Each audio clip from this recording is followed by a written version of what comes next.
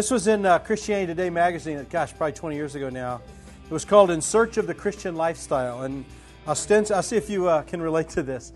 Ostensibly, it's from a man's son-in-law's, a frustrated son-in-law. It's from his diary. It says this: Saturday, I slept in today, read the paper, wasted most of the day lying around watching TV. Was listening to Christian radio tonight, though. Challenged by the message, he said that the problem with the world is too many lazy Christians. So Sunday after church, I bade farewell to the wife and kids. I spent the afternoon collecting canned goods for the soup kitchen in the city. Met the family back at church just in time for the evening service. The speaker talked about the decline of the family. He said fathers just don't spend enough time with their children anymore. So Monday, I left work a little early, took the kids out to eat, then took them to a movie, had a great time. Back at home, I was flipping through the channels on TV. Special on World Hunger caught my eye. You could support someone for an entire month for the cost of dinner and a movie, the announcer said. So Tuesday, I fasted all day. Then I went to the men's fellowship meeting. We had a special speaker who talked about physical fitness, emphasizing that the body is the temple of the Holy Spirit. He said the key to being in shape is good nutrition and exercise. So I went home and ordered pizza. Wednesday, got up early to jog. After work, shot some hoops with the kids. Driving back from the basketball court, turned into another radio preacher. This one talked about burnout.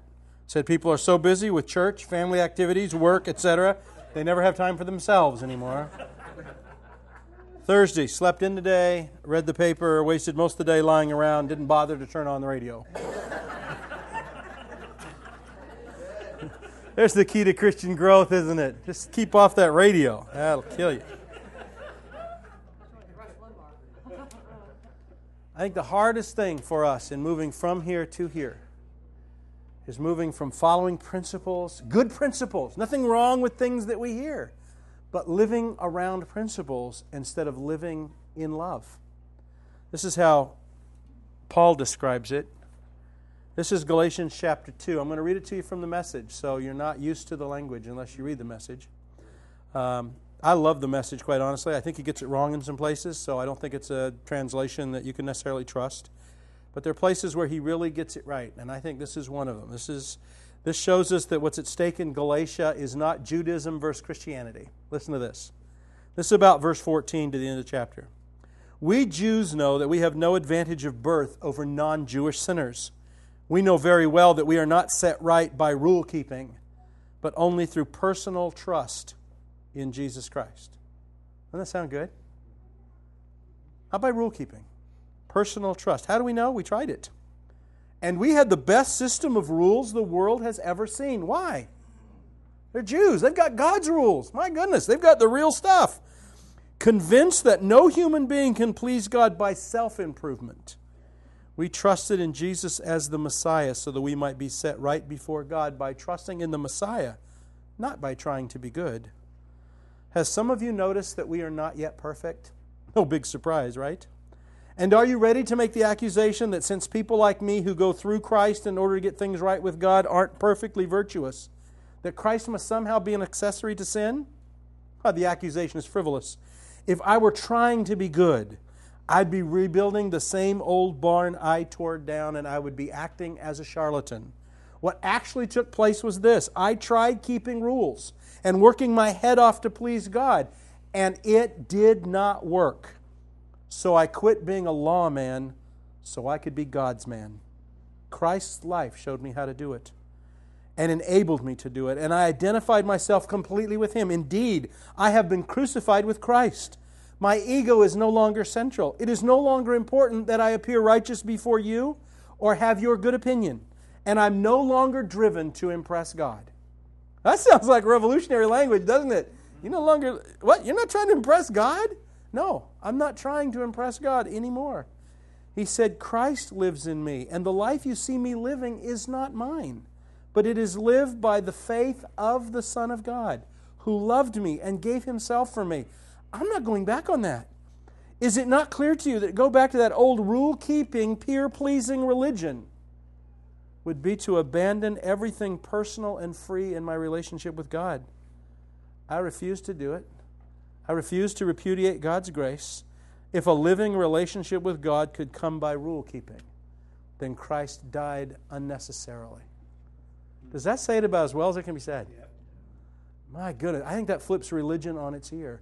We need to learn to live out of this love relationship with God. Here's what I hope ends for this weekend. I hope through all the blather, what I'm really telling you is tomorrow morning, or tonight if you want to start, but if you want to take the rest of the day off, that's fine. Tomorrow morning, wake up and just say, Father, would you show me how much you love me today? And would you teach me how to live in your love? That's it. That's really it. I've told some people, look, I don't care if you don't do anything for 2 years, because the angst we have in religion is I got to do something. It's not enough just to live in God's love. We really don't believe God's worth loving for Himself. And then until I get the loving right, following all the principles in the world is not going to make me a better person. It's not going to change. In fact, it's going to make me more obnoxious to other Christians in the world. I've got so many principles I'm following that, doggone, you better follow it too. And like this frustrated son-in-law in this article I read to you. I've got books on my shelf that all tell me the right way to do everything, and none of them work, or people wouldn't keep writing new ones. Yeah. That's right. The only way this works is you get to live love. Father wants to engage you through Jesus so that you wake up in the reality of who He is. Now, that's not always touchy-feely, goosebumpy. Some days it is. I love those days.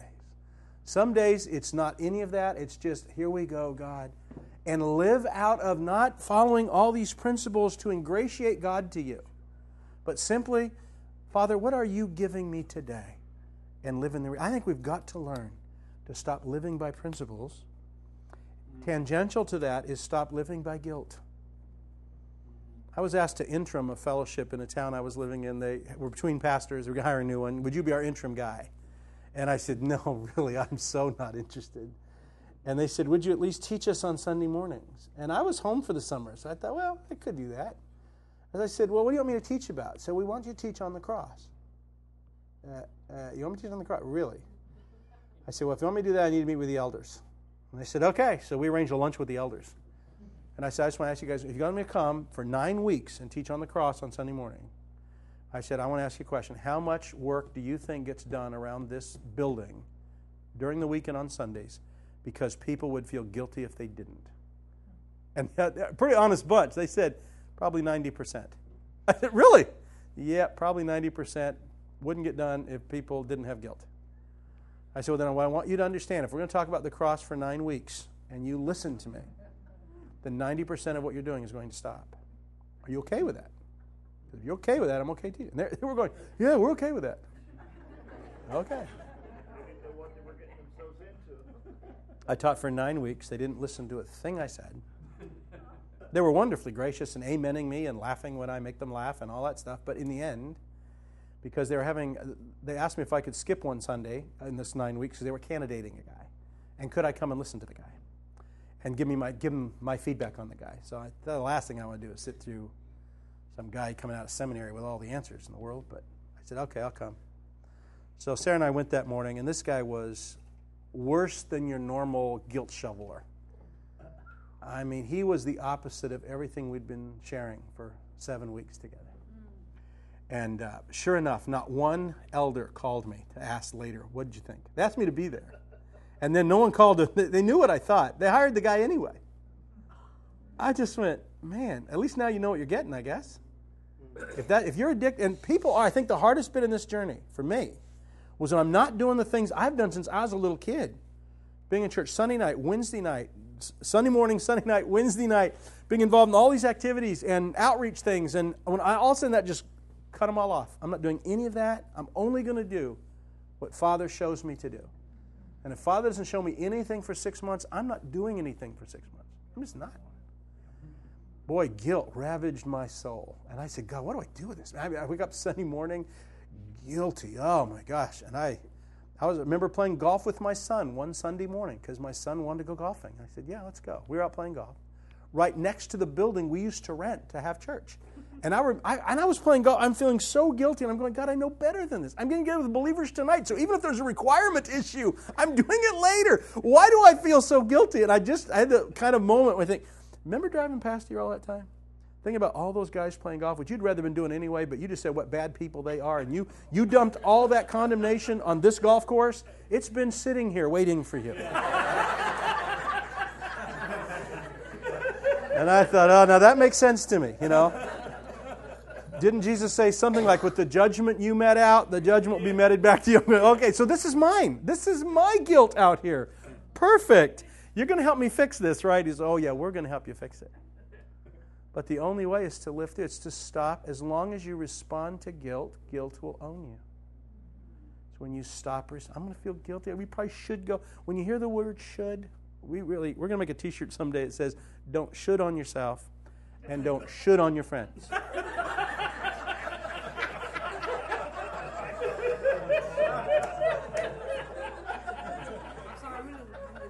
I think you need to do it.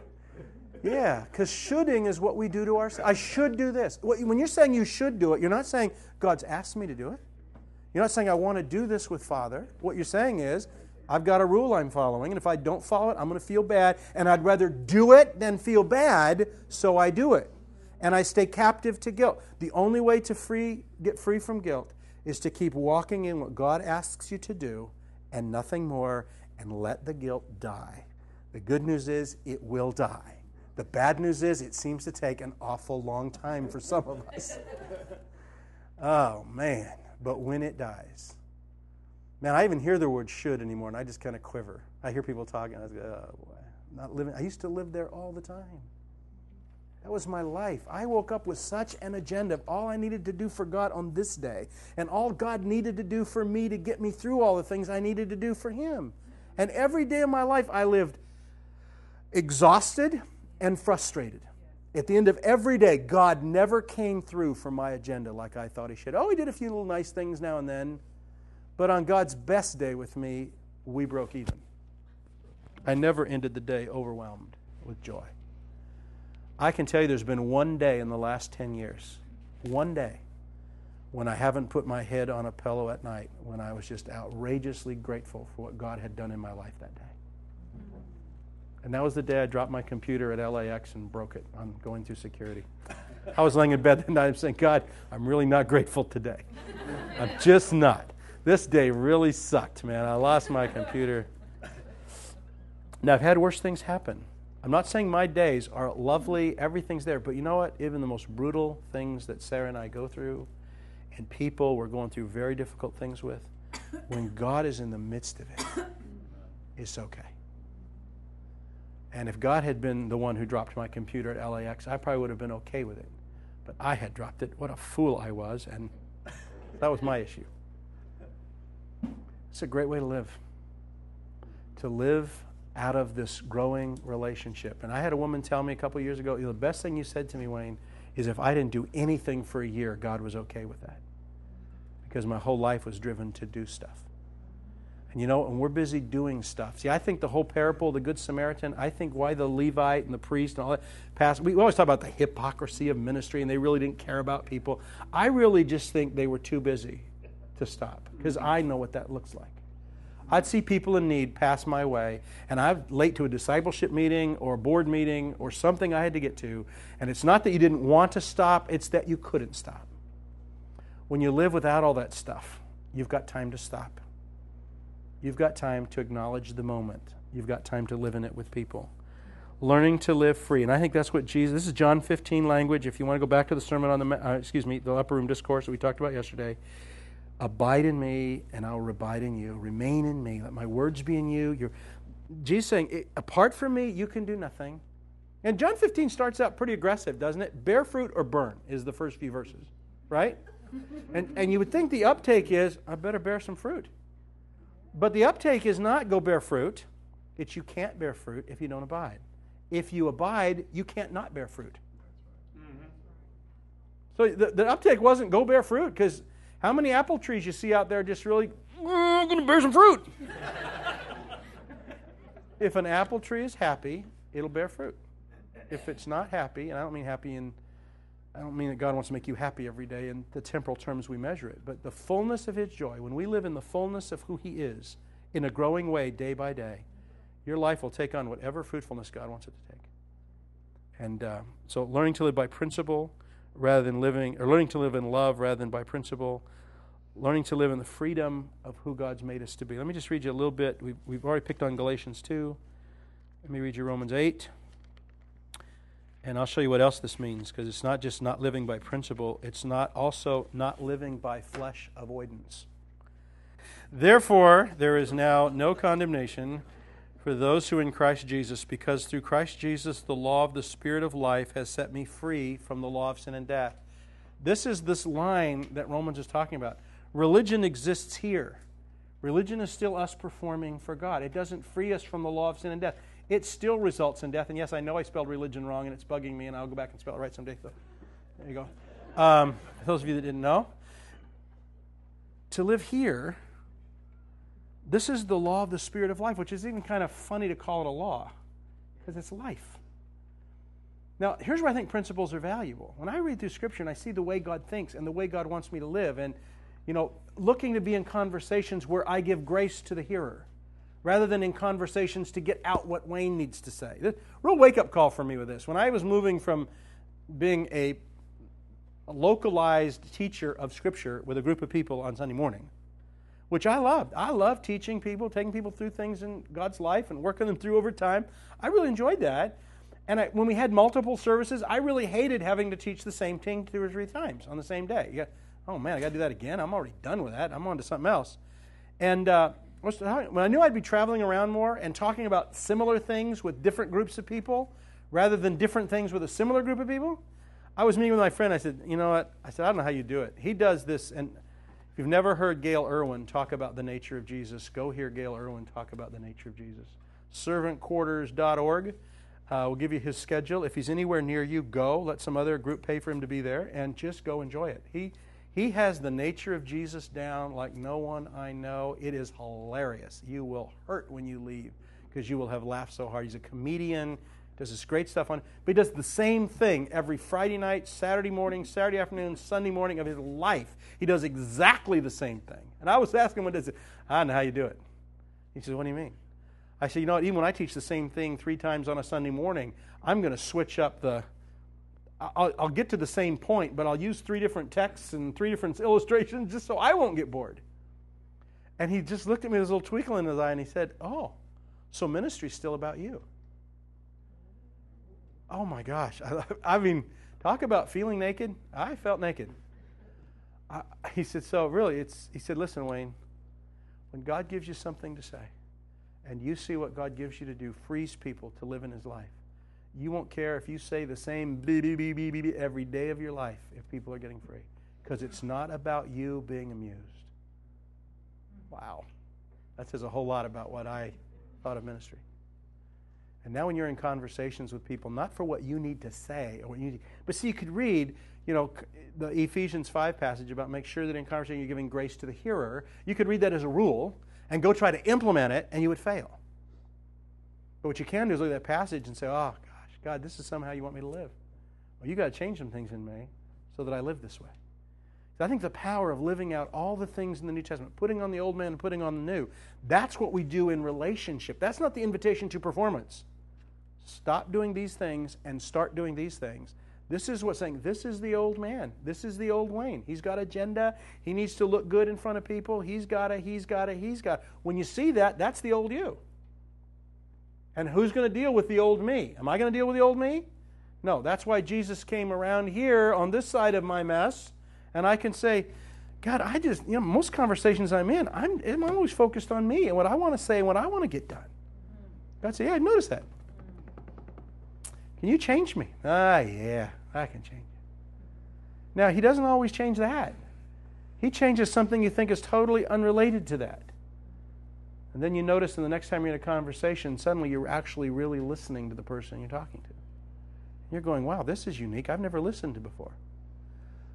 And then you're talking to them and saying nothing more than is going to be helpful in the moment and letting them take it on. Conversations I have about who God is with the world are all controlled by the person I'm talking to. I'm not going one bit further than they want to go, because I think it's really important for me not to have an agenda with them. But Jesus set me free of my agenda in so many other ways that I only see it now happening in relationships with the world. I'm going, that's crazy. And the best stuff in our life, isn't it the stuff that we're unaware that we're doing? If we're doing it intentionally, I think this is the freedom. So he says, now we're going to live the law of the Spirit of life. Set me free from the law of sin and death. For what the law was powerless to do, and that it was weakened by sinful nature, God did by sending His own Son in the likeness of sinful man to be a sin offering, and so condemned sin in sinful man, in order that the righteous requirements of the law might be fully met in us, who do not live according to the sinful nature, but according to the Spirit. For those who live according to the sinful nature have their mind set on what that nature desires. But those who live in accordance with the Spirit have their mind set on what the Spirit desires. The mind of sinful man is death, but the mind controlled by the Spirit is life and peace. The sinful mind is hostile to God. It does not submit to God's law, nor can it do so. Those controlled by the sinful nature cannot please God. However, you are controlled not by the sinful nature, but by the Spirit, if in fact the Spirit of God lives in you. Notice what he's talking about. The mindset on the flesh. Now, in the old way of looking at this, the mindset on the flesh is the mindset on indulging the flesh, right? We can read that and say, oh, the mindset on the sinful nature, that's the person who's meditating on sinful things, doing sinful things. That's the mindset on the flesh. What we don't also acknowledge is the mindset on the flesh is also the mind that wakes up trying to avoid the flesh. If you're living your life to abstain from the flesh rather than to indulge the flesh, you're still living with a mindset on the flesh. Haven't you noticed that? The things you promised God you would never do again, then you do them. And then you blame yourself because you're a lousy person, you're not committed enough, and you don't work hard enough. But this was never meant to work. The old nature cannot please God. You cannot live by the abstention of flesh. If you live to abstain from the flesh, that's the same as living to please the flesh. It's still living in the land of sin and death. When I live relationally, I don't wake up in the morning, okay, now I'm not going to do this today. I'm going to be this guy. I'm not going to get angry. I'm not going to get impatient. The more I focus on it, the more I'm going to do it. Yep. Absolutely.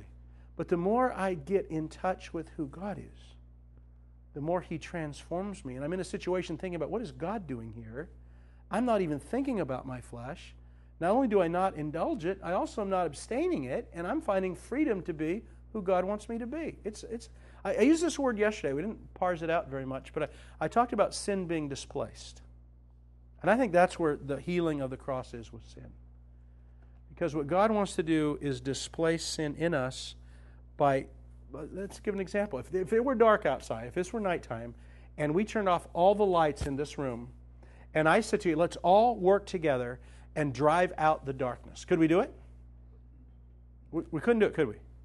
We couldn't put it in a little box and take it outside. We couldn't drive it out. There's nothing our best effort cannot move darkness. Why? Because darkness isn't something. Darkness is the absence of something. You turn on a light and darkness is displaced. Does it go anywhere? Does the darkness run outside and under a tree or go in the kitchen and get behind the refrigerator? No, it doesn't go anywhere because it's nothing. I think sin is a nothing. I think sin is the darkness of our hearts that results from us not knowing we're loved by Father. And I think that we see in Adam and Eve, at the very beginning of it, here's the temptation. Did God say you would surely die if you eat from that tree? Yep, that's what God said toward Eve. And the snake says, yeah, you won't surely die. God just knows that the day you'll eat it, you'll be like Him, knowing good and evil. What is the enemy saying about God? God can't be trusted. He's holding out on you. There's something really wonderful here. And God, you're not really going to die. God's a liar, so there's the first lie. But the second thing He says is true. Your eyes will be open to know good and evil. That was true. But the truth in the presence of a lie is a lie nonetheless. Because what it does is it drove a wedge between Adam and Eve and the God who made them. Now, if Eve totally trusted the God who went to the cross for us, and the enemy comes and says, God's holding out on you, what's the temptation? Is there any temptation? You come to me and say, Wayne, I got a call last night from one of your best friends. They said Sarah is taking all your money, putting it in a bank account. She's leaving you. You better get home, take care of business. Are you going to cause me one moment of apprehension or anxiety? You're not, because you don't know Sarah. You don't. Yeah. I heard all It's a mixture. Always is a mixture. It only takes a little cyanide to ruin the Kool-Aid, though, doesn't it? And the most deceptive lies are those that travel in larger bits of truth. But if you were to say to me, Sarah's running out on you. See, I've lived with this woman for 31 years. Sarah's had better days, better times to leave me than she does now. Our relationship is as rich and as vibrant and as full as it... I can't imagine it being any better than it is. I absolutely treasure every moment I have with her. She does me. When I came to Pennsylvania last year, it was a different trip before that. We had a number of real estate deals in process, and things had to close on a certain date. Sarah decided we were moving last summer, and this was Sarah's decision, not mine. But I said, I'm in. Well, I'll go with you. But she wanted to switch homes. I wanted to do it in the fall. She wanted to do it in the summer because she's a counselor at a school. She's off in the summer. She's got all summer to do her little nesting thing. So I said, you know what? If we're moving over the summer, my schedule's already set. I've got this week right here, I can be home to help move you. And I really can't move some of these other things. So these real estate deals had to close by a certain day so we could move by a certain day. 10 days I'm going to be gone. I signed over to Sarah complete power of attorney for my signature because I didn't know what she would have to sign on my behalf to get those things to close. And so I'm signing this thing there, and I look at her and saying, hey, this is your chance, babe. If you want to take it all, this is the time to take it. You've got everything I own is now yours. And she said, yep, I just might do that. And we had a great laugh over it. Did I once think twice about what Sarah was doing at home? I did not.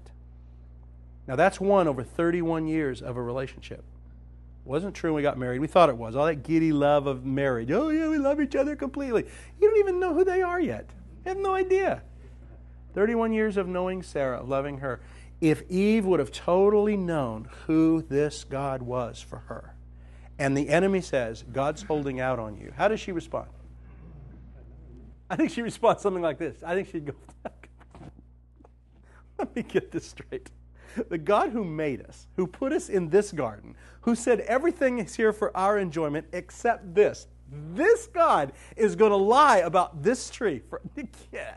No wonder you snakes aren't supposed to talk. Go away. And there's no temptation.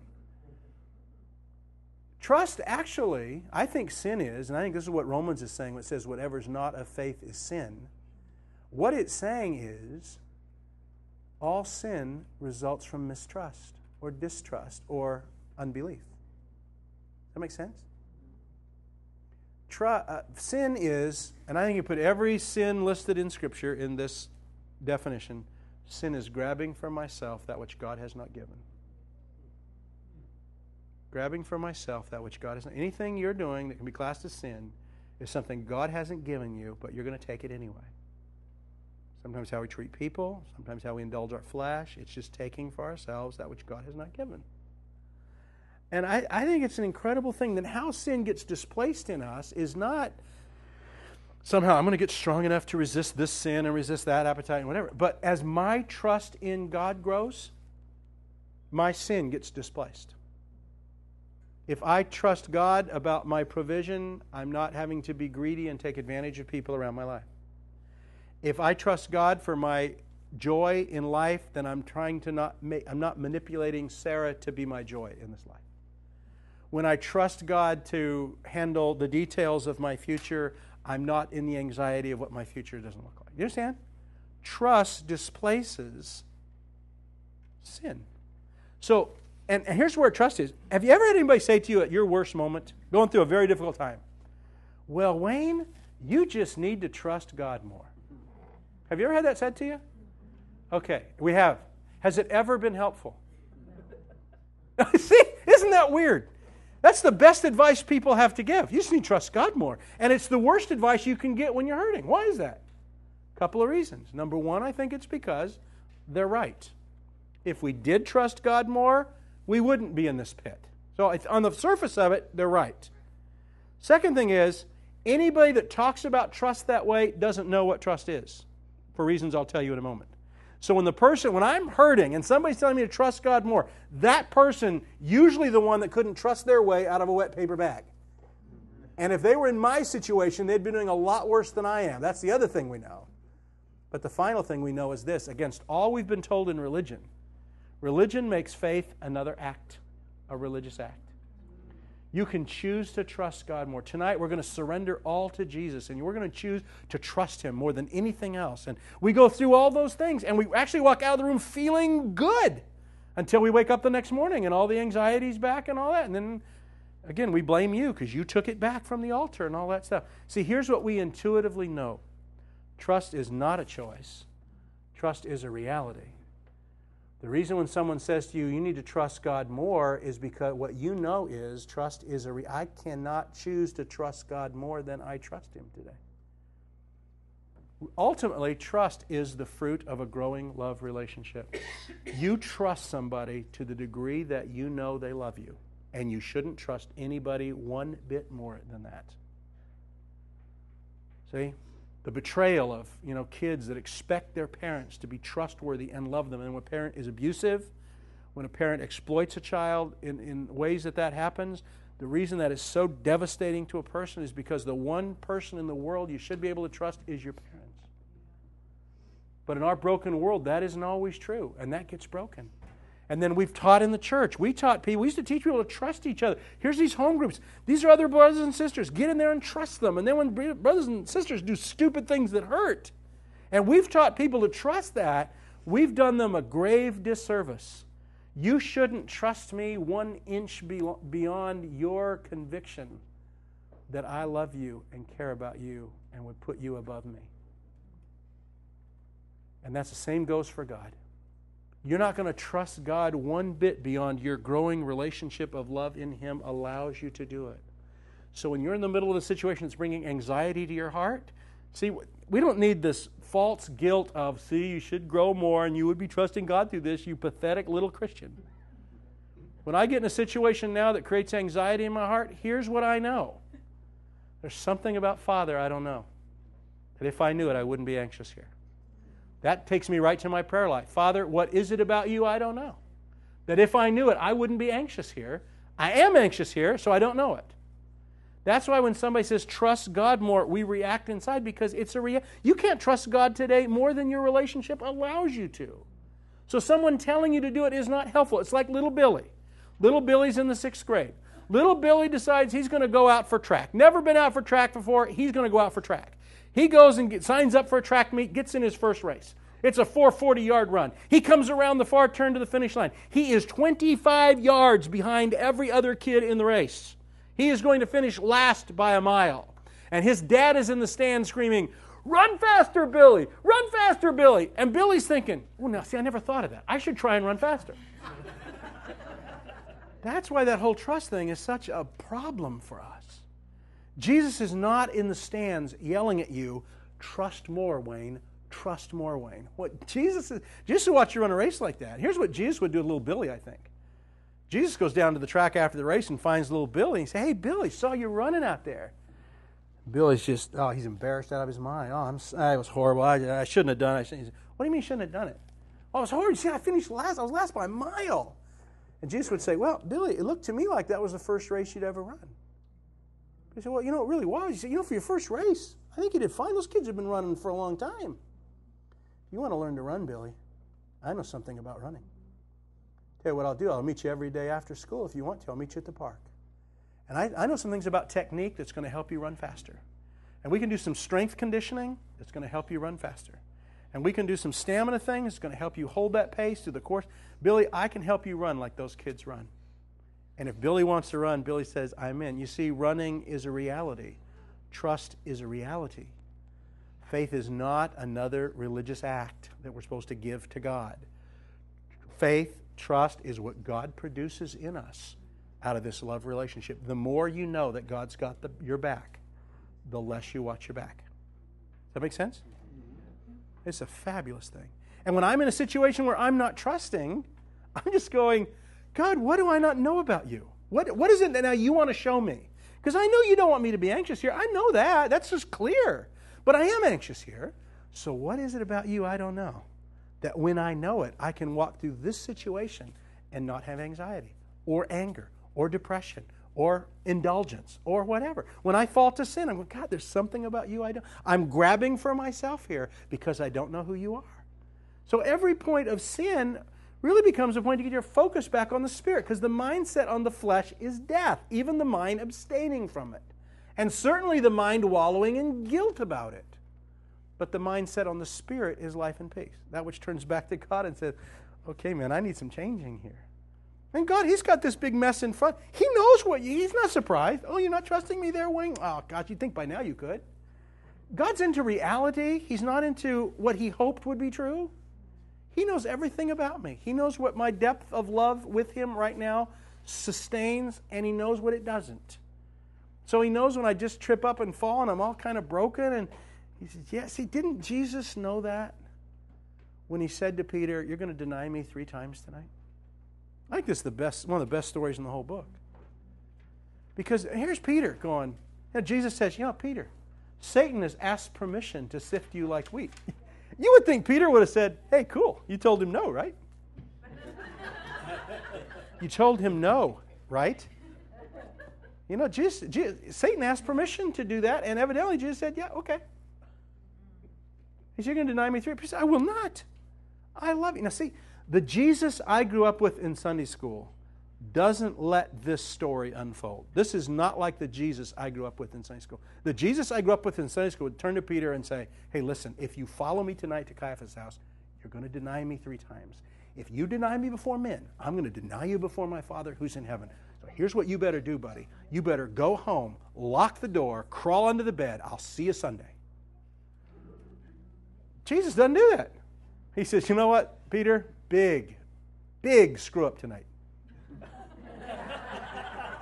And Peter's like, no, I'll die for you. And I think Jesus knows that's what's in his heart. But his love relationship with Jesus isn't big enough to get him there tonight. It will 40 years later. That relationship will grow to a point where Peter's given the choice to deny or die, and he dies. But not now, not tonight. The relationship doesn't go that deep. But you know what? I think Jesus wanted Peter to know it didn't go that deep. So you know what? Let's go. Here's what Jesus says to Peter. Not only Satan asked permission, and by inference, he said okay, but now he said to Peter, I've already prayed for you, that your faith fail not, and that you return and strengthen your brothers. Is this the Jesus you grew up with in Sunday school? That already was praying for Peter past the failure he hadn't even committed yet, and could have been avoided if he'd just gone home instead of gone to Caiaphas' house. I'll tell you, this is the Jesus of the Bible. Come on. I've already prayed for you. One, that your faith is not going to fail, and that you come back and strengthen your brothers. So you don't even come back as damaged goods. Oh, I'm the denier. I'm the real ugly denier guy. I pray that your trust in me doesn't fail, and then you come back. And I think that's what part of that Peter, do you love me thing's going on after the resurrection. Because I think Peter's saying, gosh, I thought I did, but I can't say I do now. Because if I loved you, how could I have done that? That's the false interpretation of, if you love me, you'll keep my commandments. Because the religious way of interpreting is, see, your failure to keep them proves you don't. And you prove you're loving in the keeping. But that's not what Jesus is saying. The context is this: stop worrying about keeping. Get the loving right, the keeping takes care of itself. The keeping doesn't prove the loving guarantees the keeping. Does that make sense? Yeah. Absolutely wonderful. So this journey, when Jesus says, or John says at the end of his gospel, the reason I've written these things to you is so that you might believe that Jesus is the Christ, the Son of the living God, and by believing have life in His name. And now we've interpreted that as a salvation passage. Believing means you confess that He's the Christ. And then because you've confessed that, you get life in His name. Believing in the New Testament sense is not the wimpy, weak, believing word we have in English. Believing is the noun form of faith. We don't have it. We talk about, or the verb form of faith. We don't talk about faithing something. We don't use that in English. We use the word believe. But our language for belief is pretty weak, isn't it? I believe it's going to rain today. I believe those Steelers might win the Super Bowl again. Whether they do or not. I mean, belief is just nothing to us. We just use belief about everything. What he's saying, what if we put the word trust there? Listen to what he's saying. I have written these things to you so that you would trust that Jesus is the Christ. Isn't that different than just believing? Believing is assent to theology. Assent to theology isn't enough. Assent to good theology is a good thing. But even the devils believe that he's the Son of God. That's what James says. They know that's who he is. Believing the fact isn't the issue. It's trusting in him as the Messiah. By believing, the more I trust him in my life, the more of his life I live in. Now, that's trust is not a work. Trust is the fruit of the relationship. So I'm back to abiding again. I abide in him. I'm growing in this love. I watch God save my bacon time and time again. I watch God pull me up by my bootstraps when I've been the biggest idiot on the planet, and that just wins me more to his trust. I think God wins us to trust.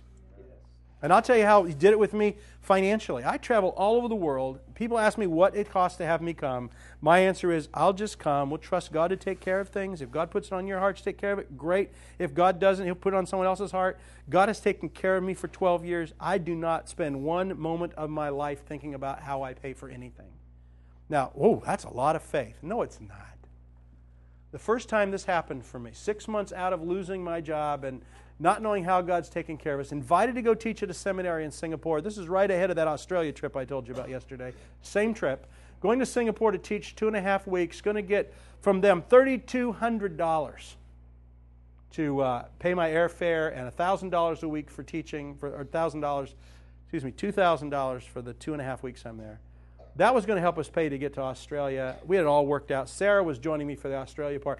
Our whole tickets for that airfare deal was $3,200. That's what the seminary promised me. So we only had to worry about how does God pay for the rest of our living during that time. Didn't seem as big. Until the day I was ready to order tickets, I got a fax from the seminary in Singapore. Sorry, we've had some amazing financial difficulties here. We cannot afford to bring you here. We can't pay for your ticket. We can't pay for the stipend that we said. If you still want to come as a missionary outreach, you're welcome to come. But we really need to be released from our financial agreement. And so I just happened that day to be meeting with some brothers. And I read them the facts, and I said, I was having lunch with them, and I just said, I'm really depressed. They said, why? I was so looking forward to this. And they said, what, we're not going because of the money? Yeah, we're not going because of the money. What are you talking about? I don't have $3,200. He said, it seems to me if God's put it on your heart, then God's got a way to take care of it. And I'm going, easy for you to say. You have a real job with a paycheck every 2 weeks. I don't. He goes, I don't know, Wayne. Seems to me. And so I went home, and Sarah and I talked about it, and I said, you know what? I really felt like that I was supposed to go on that. I really felt like God had asked me to go. I was excited. I had the teaching stuff kind of all lined out. I was excited about going. And I said, Sarah, why don't we just go? We'll still go to Australia. And, you know, if we hadn't made this decision, certainly what God did in our hearts in Australia could have been done in other ways, but this was all part of not missing. Felt like Sarah, we talked about maybe you shouldn't go to Australia. Well, we saved that much money from that. And then it was, you know what? We felt like we needed to be there together. I'm so glad we were, because what happened in our hearts and there needed to happen together. So here's what Sarah and I decided. Let's just go. We'll put it on our credit card. If God pays for it, great. If not, we'll pay it off over the next few years. I'll get a real job. We'll stop playing these God games. That's pretty much how we did it. Now, does that sound like a lot of faith to you? That's not a lot of faith. I was ready for the consequences. If I've got $3,200 in debt, because I don't have anything on my credit cards, so that'll be the first thing on them. And you know what? It'll take me a while, but we'll get them paid off. But let's just do it. And I get to Singapore, and the provost picks me up. And 3 days before I leave, my son has an appendicitis attack. It ruptures. They do surgery. We don't have medical insurance either. So now I'm going, oh, God, this is just great. Now I'm going to be in Singapore with a kid just getting out of the hospital, and he'll be in therapy for years because Dad wasn't there. I'm going on this trip just depressed out of my mind. I get there. The provost of the center picks me up. We're driving down to the school, and he says, why are you here? I said, what do you mean? He said, well, we told you we couldn't pay your expenses. We can't pay you to be here. Why are you here? I said, because you invited me. He said, we invited 12 of you Americans to come over here, and you're the only one who came. Now, I'm not feeling like, oh, gosh, I've got the power. I was sitting there going, I'm the idiot. They have all heard from God but me. I alone am the moron here at the seminary. And he said, we're very grateful you're here. You know, he said, we've scheduled some speaking for you in the evenings. Maybe we'll pick up some honorarium. Maybe that'll be helpful. And I said, no problem. I said, And here, I'm saying this on the outside. We said we'd trust God, didn't we? We just pray. You're totally released. And I'm saying it like I really believe it. Inside, I'm going, I'll be paying off this trip for the rest of my life. No faith in the way that we measure faith. I guess just the willingness to say, God, let's see if you are who you say you are. First week in the seminary, I do speaking. I'm getting $40, $50 for a speaking thing, and even it's not going to be helping for anything. And the last week, I've been there a week and a half teaching. I've spoken at a few house groups and a few institutional kinds of gatherings, and I'm getting a little bit, but it's not a lot. And I'm having a hard time sleeping at night, to be honest. I'm like, God, how am I going to pay for this? Poor Sarah's at home, and now I'm here, and this isn't happening. And the last week I was there, I had 5 days of teaching, Monday through Friday. I come out of the class on Monday, and the receptionist says, Wayne, I got some envelopes here for you. What? Over and got Wayne on them. And I said, people drop these off. I've spoken at places. I haven't said one thing about money to anybody because I'm that obstinate little child that's saying to God, if you want me to live this way, you're going to have to do it without my help. I mean, it wasn't great faith or holiness. It was just, I'm not going to help you ruin my life. You're going to ruin it on your own. And but they were envelopes and little notes from people just said, I heard you speak the other night, and I woke up this morning, God, I just put on my heart to give you this. And there'd be $40, $50 in there. All week long, every time I walked by the receptionist desk, she said, Wayne, I got an envelope for you. I go, what? And she's got another envelope. And I'm taking this money up there. It's $40, $50, $60. And I'm just throwing them in my suitcase. It's Singapore dollars. I don't know what to do with this. This is not going to work. By Friday, there's a man waiting for me. I finished class at noon Friday. Man's waiting out front for me, a man that I had talked to after one of the things that we had done, and he said, he's a businessman. He said, can I take you to lunch? You got anything for lunch today? I said, any plans? He said, can I take you to lunch? I said, absolutely. So we went to lunch. At the end of lunch, he says, I hope this is not embarrassing to you, but he said, God asked me to give you $400. So he shoves $400 across the table, Singapore. And I went, wow, thank you. That's amazing. And he said, I hope you can use it. And I said, no doubt I can use it. I went back to my hotel room after lunch. Got all these envelopes, got all the cash out, counted it, put it in order. I had no idea how much it was U.S. Took it down to the street to change it to U.S. before I left the country. It was $3,200 and change. I walked back into the seminary. I'm going, I almost am mad at God for doing this. On the one hand, I'm grateful to have the bill paid. On the other hand, I don't want to live like this because I haven't slept at night. It's been horribly terrorizing. And I walked back in a little bit miffed, and as I walked by the reception, she said, Wayne, I said, don't tell me you have another envelope. Because I was really frustrated. She said, no, the provost wants to see you. I said, okay, so I walk in and sit down in the provost's office. He said, Wayne, kids have loved you, great teaching, wonderful time. We talked about stuff that I wouldn't talk about today, but that's beside the point. And he said, you know what, we're grateful you came. We really can't pay you what you're worth to have been here for us, he said, but we did get some money today, and we can give you, I said, I'm embarrassed to do this because I know he can pay for your plane ticket. But he took out 5 $100 U.S. bills, and he laid them out on the desk and said, we want to give you this. And I reached in my pocket, and I took out 32 $100 bills, and I put them on a deal, and I said, I'll raise you $3,200. Because what's that? I said, I have everything you promised me. How'd you get that? I said, people have been bringing money by all week long in little bits of money. It's added up to 30. It's exactly what you promised me. God's provided it. His eyes were this big. He goes, that's incredible. I said, isn't it? He said, well, add this to it, man. You have $3,700. I said, you know what? Your staff's not paid. I've got what you promised. You keep it. He said, no, there's a miracle gone here. We'll be part of it. You keep it. So we spent about 5 minutes making our theological arguments about who should get the $500. I finally gave up and took it. I left there with $3,700. Not from a wonderfully obedient, submitted, trusting son, but from an obstinate, arrogant, God, I defy you to do this kind of thing. When I say God wins us to trust, I mean it. Every place I trust God in my life right now has been won through things like that. I just simply did what God put on my heart to do, willing to accept the consequences if it wasn't Him, and then watched Him do. I now have not lost a night of sleep to anything I do. I've lived for 12 years this way now. I've always still got, when you're done providing for me, people ask what I do for a living, and I don't know how to tell you what. Yes, the book sales bring in some money. They do. Not enough to live on. I speak, and sometimes that does it. I do bridge builder and consulting. When I do that, it pays pretty well. And so I was with a group of people not long ago. They couldn't even collect enough money to pay for my gas to drive there, because gas is pretty expensive these days, and it was a bit of a drive. But see, when I was leaving, a check came in the mail for $500 from somebody I'd never heard from, and just said, "I think you need some help this week." How do they know that? I don't know how they know that, other than the God guy doing the God guy thing. And I got in the car, and I remember saying in the car to God, I just said, "I'm not getting any money this weekend, am I?" It was just like, and I didn't. And God paid for the trip before I left. Now, sometimes I've come back without money from groups of folks. I don't count it. I don't worry about what's happening. If it's on your heart to help me be here, help. If it's not on your heart, don't do it because you feel guilty, or you should, or because the speaker's here. Because God doesn't need that from you. And I don't need that from you. I really don't. I've been on trips, come back with nothing, and the next day a $1,000 check arrives in my mailbox from somebody. Woke up this morning, God said you'd need this. I'm done. I'm done worrying about it. I'm just done asking the questions. I'm done struggling.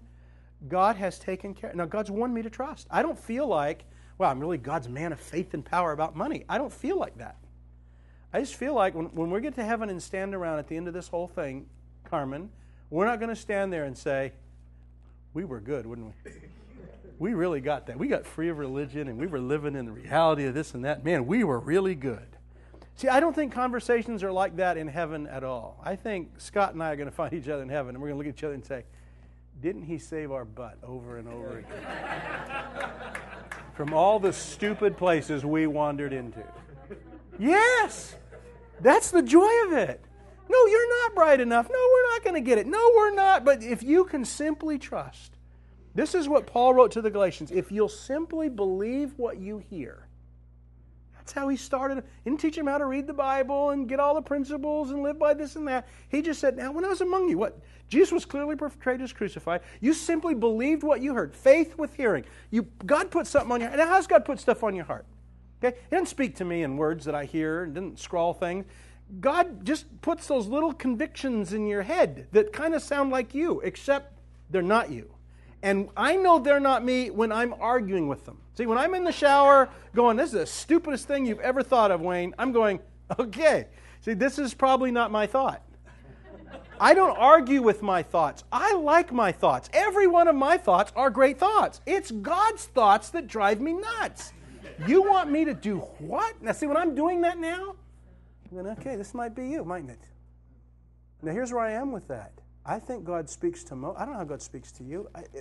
If He's like me and my kids, He may speak to all of us very differently. So I can just say, for me and for a lot of folks I've talked to, I think what best expresses it is a growing conviction over time. Someone's on my heart. You know what? 2 days later, they're still on my heart. I'm going to give them a phone call. You know? I feel like God wants me to do it. It seems stupid. I don't have the money for it. 3 days later, it's still there. It's growing, if anything. This is growing conviction. So, have I been wrong doing that sometimes? Yes. Be wrong. God doesn't care if you're wrong once in a while. God doesn't care if you miss it. How are you going to learn to live this life? See, what I thought I had to do as a pastor was I made a lot of mistakes learning how to follow God.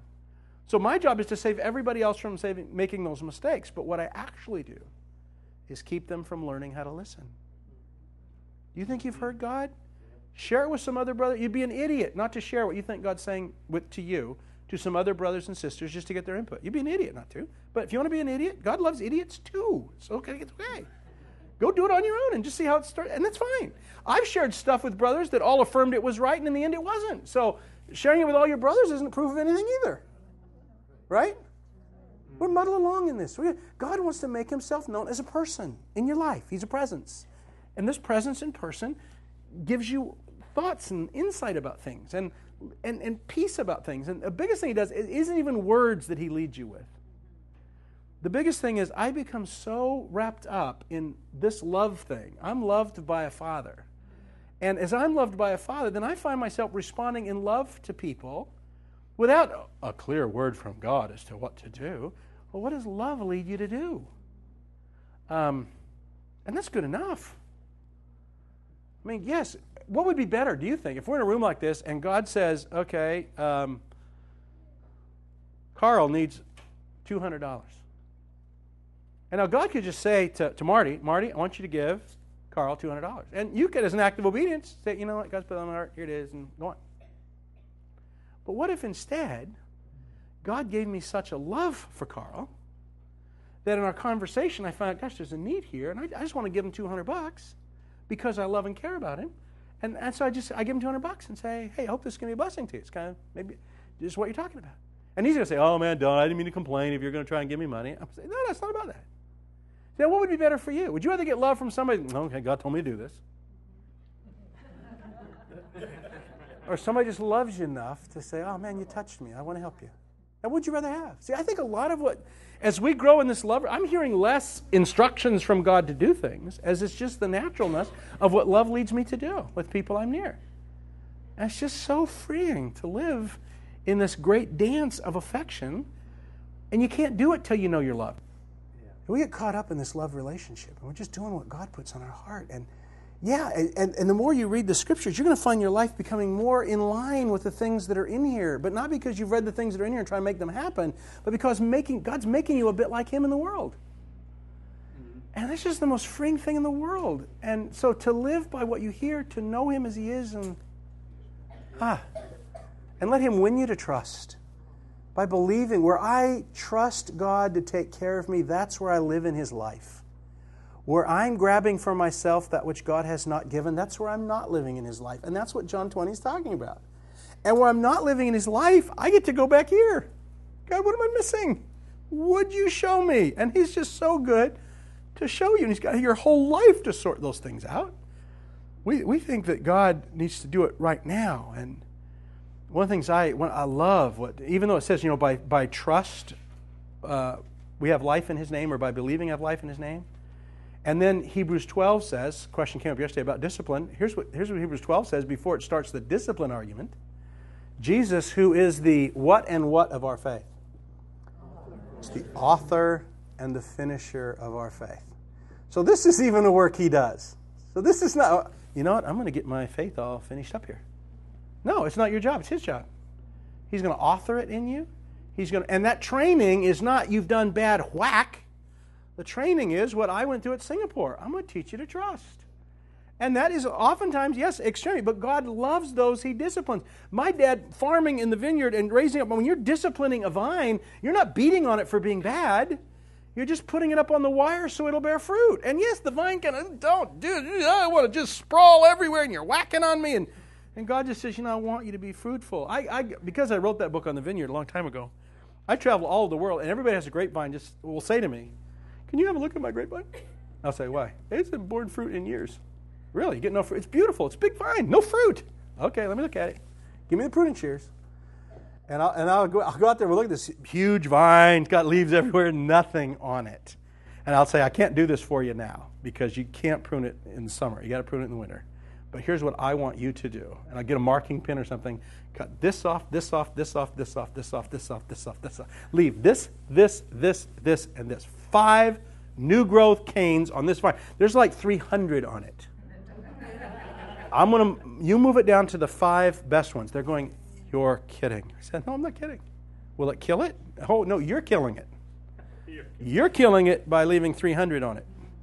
It will be pretty, but it will not bear fruit. So do you want appearance? Do you want to look good? You want to eat grapes? Your choice. And I get the email from, I pruned that vine the other day, you better be right. Because that thing looks pretty pathetic. And then 8 months later, my gosh, we have so many grapes around here, we don't know what to do with them. God disciplines those He loves. Why? Because you want to be fruitful. Because God wants you to be. The life I'm describing to you, this is not what you want. Oh, God, please. See, religion grows up with a very miserly God. Beg it out of Him if you can. Show Him you're serious. Prove to Him that you're worthy of this. God's got all these goodies, and He's holding them close to the vest. Help you out. I don't think so yet. 300 more prayers. Maybe I'll do it. Because God doesn't reward religion. He doesn't. But God wants this life for you infinitesimally more than you want it for yourself. If you don't know that yet, then there's something about the cross God gets to make real to you. God wants the Abba relationship more with you than you want it. He's extravagant about teaching us to live this way. We just need to take the freedom to stop living by principles, to stop living by our fears and anxieties, to stop living by our guilt and just say, I'm going to wake up tomorrow and say, God, what are you asking me to do? I'm going to follow.